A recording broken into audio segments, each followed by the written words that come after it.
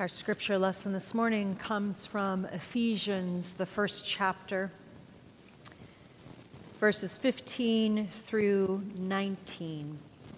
Listen, will you, for the word of God as it's proclaimed through these words of the author of Ephesians. I have heard of your faith in the Lord Jesus and your love toward all the saints. And for this reason, I do not cease to give thanks for you as I remember you in my prayers. I pray that the God of our Lord Jesus Christ, the Father of glory, may give you a spirit of wisdom and revelation as you come to know him, so that with the eyes of your heart enlightened, you may know what is the hope to which he has called you, what are the riches of his glorious inheritance among the saints, and what is the immeasurable greatness of his power for us who believe, according to the working of his great power. Holy wisdom, holy word.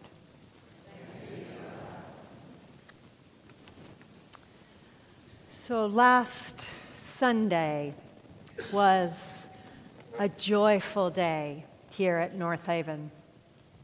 It was just a week after the tornado blew through our community. But there was comfort in being here as we grieved with those who were and still are dealing with the aftermath from that storm. There was joy in our communion because we were here, we were together, and God was here too, breathing into us a spirit of hope. The choir sang Psalm 121, and they sang the prayer of St. Francis, and the power of that music touched me deeply. And even as I became teary at the depth of emotion that was in the room, there was joy. There was joy, not the giggly kind of joy, but something deeper, connective, atmospheric, that kind of joy. But that wasn't the end of it. Last Sunday night, we had close to 150 people at our fall festival. Kids of all ages from the church and from the neighborhood. We had a wolf in a granny gown named Dave. We had a Little Red Riding Hood named Nancy. We had a couple of pirates named Leighton and Renee. We had a couple of pink-haired witches named Fran and Mary Ellen. We had a Harry Potter in the house, size small, medium, and large. We had tunes by Larry and Stephanie and a chili contest that brought out the competitiveness of my smack-talking husband. No, well, third. He did not win the chili contest, but he did place, so we're happy with that. And when I expressed my surprise at the turnout we had, the great turnout we had, Norma Terrell said to me, "Marty, we need joy." Yes, we do. We need joy. We need joy. Now, the writer of Ephesians does not use the word joy in the text, but joy that is both deep and collective, joy that makes us cry and makes us laugh. I think that joy is the result of knowing God, so that the eyes of our hearts are enlightened and we gain a spirit of wisdom. Our text goes on to say that this wisdom that we gain from knowing God results in three things. We have hope. We have hope. We are aware of the rich inheritance that is ours through the holy ones, the saints, those who are still among us, those who have gone on before us and are now part of our great cloud of witnesses. We have this holy and rich inheritance that comes from our saints. And thirdly, we acknowledge the power of God that works within us towards a transformed world. The same power that raised Christ, it is within us, working towards a transformed world. Thanks be to God. Friends, when the eyes of our hearts are enlightened, we are hopeful.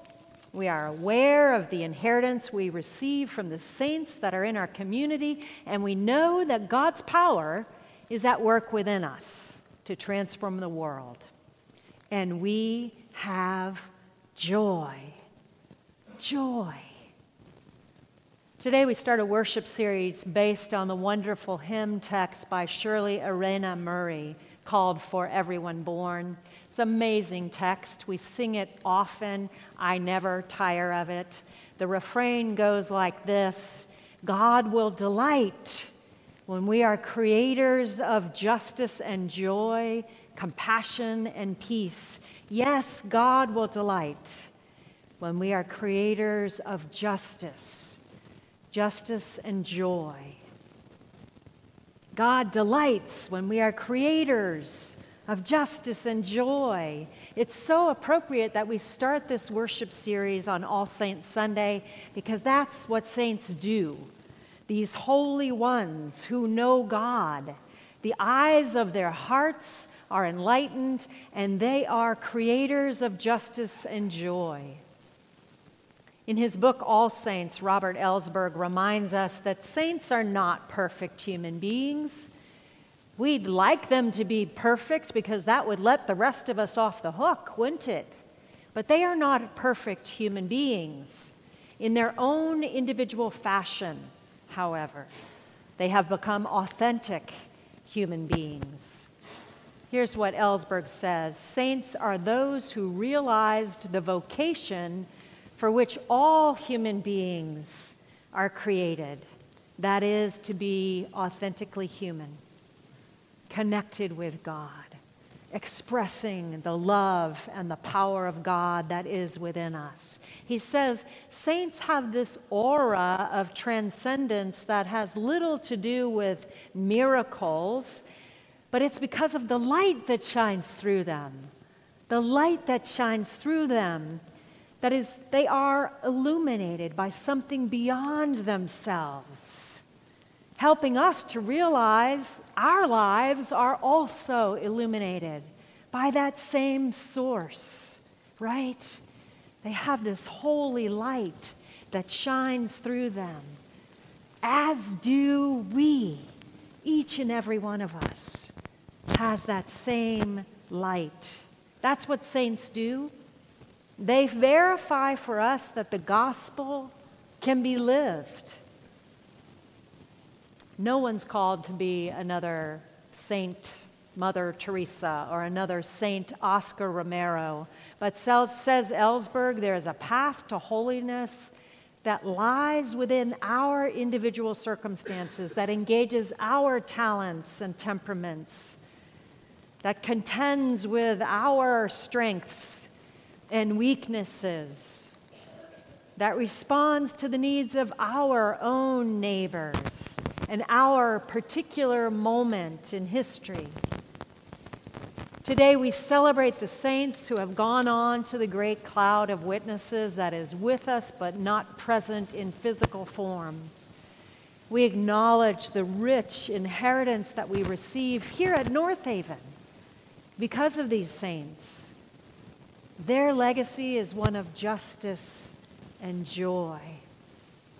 And I want you all to know these saints. I want you all to know them. Their fingerprints are all over this community. What a good thing it is for us to remember them. So I want to mention to you this morning just a couple and share just a few things about them. These are folks that you may not have had the opportunity to know. Around the year 1971, a beautiful young woman was the only Anglo member of an organization called the Panel of American Women, a diverse group who spoke to various Dallas organizations and gatherings about their experiences with racism and sexism. Here are some of her words from that day in 1971. I am Jody Furnish, a representative of the white majority. I am able to go most anywhere and do most anything my income and education allow. I enjoy all the privileges of our democracy. There are many doors open to me in this society that are closed to others. So I believe with my privileged situation in life comes the responsibility to do something about the imbalance of justice in this corner of the earth. This is not a nation with equal liberty and justice for all. She went on to say of her segregated upbringing in the Park Cities of the 1930s that she was cheated of variety. She says, my freedom to make decisions was stunted because my access to knowledge was so controlled. Jody Furnish was keenly aware of her privilege long before white privilege was a culturally acknowledged thing. She used her privilege, her voice, and her remarkable determination to empower women and to seek equality and justice for all people. She was a short-term missionary for a school operated by the United Methodist Church in what was then the Belgian Congo. And true to her free spirit and her commitment to equality, she lived in the bush with the young women in their girls' dorm instead of in the main house where the other missionaries lived. In 1968, the year of Martin Luther King's assassination, Jody and Victor invited into their home a multiracial group of 80 neighbors. The announced topic was neighborhood stabilization, and their desire was to try to nurture a mutually enriching integration of black and white residents. Thus began years of community involvement that helped deter white flight. They advocated for a swimming pool for the neighborhood. They started a community center at an elementary school. They started a community newspaper. Jody understood and welcomed the power of God at work within her towards the transformation of her community. She's one of our saints.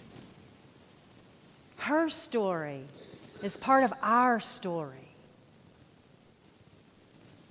When Wes Kennedy succumbed this year to the ravages of Huntington's disease, his partner Sam Hawk described him as all love. That's quite a remarkable thing to say about another human being, particularly given the circumstances of Wes's life. He was all love by the grace of God. Wes's father was described as a mean and horrible person. Rather than supporting Wes, he stole his college fund. Both of his parents struggled with addiction, perhaps mental illness. Neither was able to provide love for Wes in ways that were healthy. And when Wes was 14 years old, his mother died by suicide after she started to experience the devastating symptoms of her own Huntington's disease. Emotionally, Wes was alone in the world. Eventually, he put himself through college at Auburn, graduating in 1983 with a degree in psychology. After hearing a call to ministry, he enrolled at Southwestern Baptist Theological Seminary in Fort Worth. Before finishing his degree, he went to Arkansas, where he was a youth minister at Emmanuel Baptist Church in Little Rock. During that time, he lived with an older couple, prominent in the church. He was particularly close to his surrogate mom, who was devoted to supporting him in his ministry until he confided in her that he was gay. Wes rightly argued, Jesus still loves me. He was immediately dismissed from her home and from the church. When he returned to seminary to finish his degree, he was kicked out of school as well. For the second time in his life, he was abandoned by mother and father figures, and this time by the church as well. For a while, he left a church that had left him first. Here's the thing. Wes knew God. Wes knew God. He seemed to know that God had not left him. God had not left him. In fact, God within him was only strengthening him. Spiritually, it seems that Wes became stronger, more resilient with these betrayals. He found a new ministry. He became an HIV/AIDS educator, first with Dallas County and then with UT Southwestern. His greatest concern was for those who were most vulnerable, those who were overlooked. He drove a mobile testing van to clubs in Dallas so that he could care for prostitutes there. He once took 3 planes, a bus, and a bicycle to get to a village in Zambia. He was on the forefront, the front lines at the height of the epidemic in South Africa and Botswana. From Wes, we receive an inheritance, a holy inheritance of resiliency and hope. He is one of our saints. He's part of our story too. These are just 2 of the holy ones that we will name and remember today. We will also name James Carswell, Inez Emirkan, Jane Marshall, Charlotte Walker, all of whom are members of our church. They are all remembered for the many, many ways that they delighted God with their gifts of justice and joy. They are part of the great cloud of witnesses we celebrate. Their fingerprints are all over this community. We remember them with great joy and with gratitude. I came across these words by Indian author Arundhati Roy. Another world is not only possible, she's on her way. Many of us won't be there to greet her, but on a quiet day, if you listen carefully, you can hear her breathing. Saints remind us to listen for this new creation, to live in this new creation, to participate in the justice and joy of this new creation. Our saints remind us of these things. Their stories are part of our story. We are so grateful. Amen.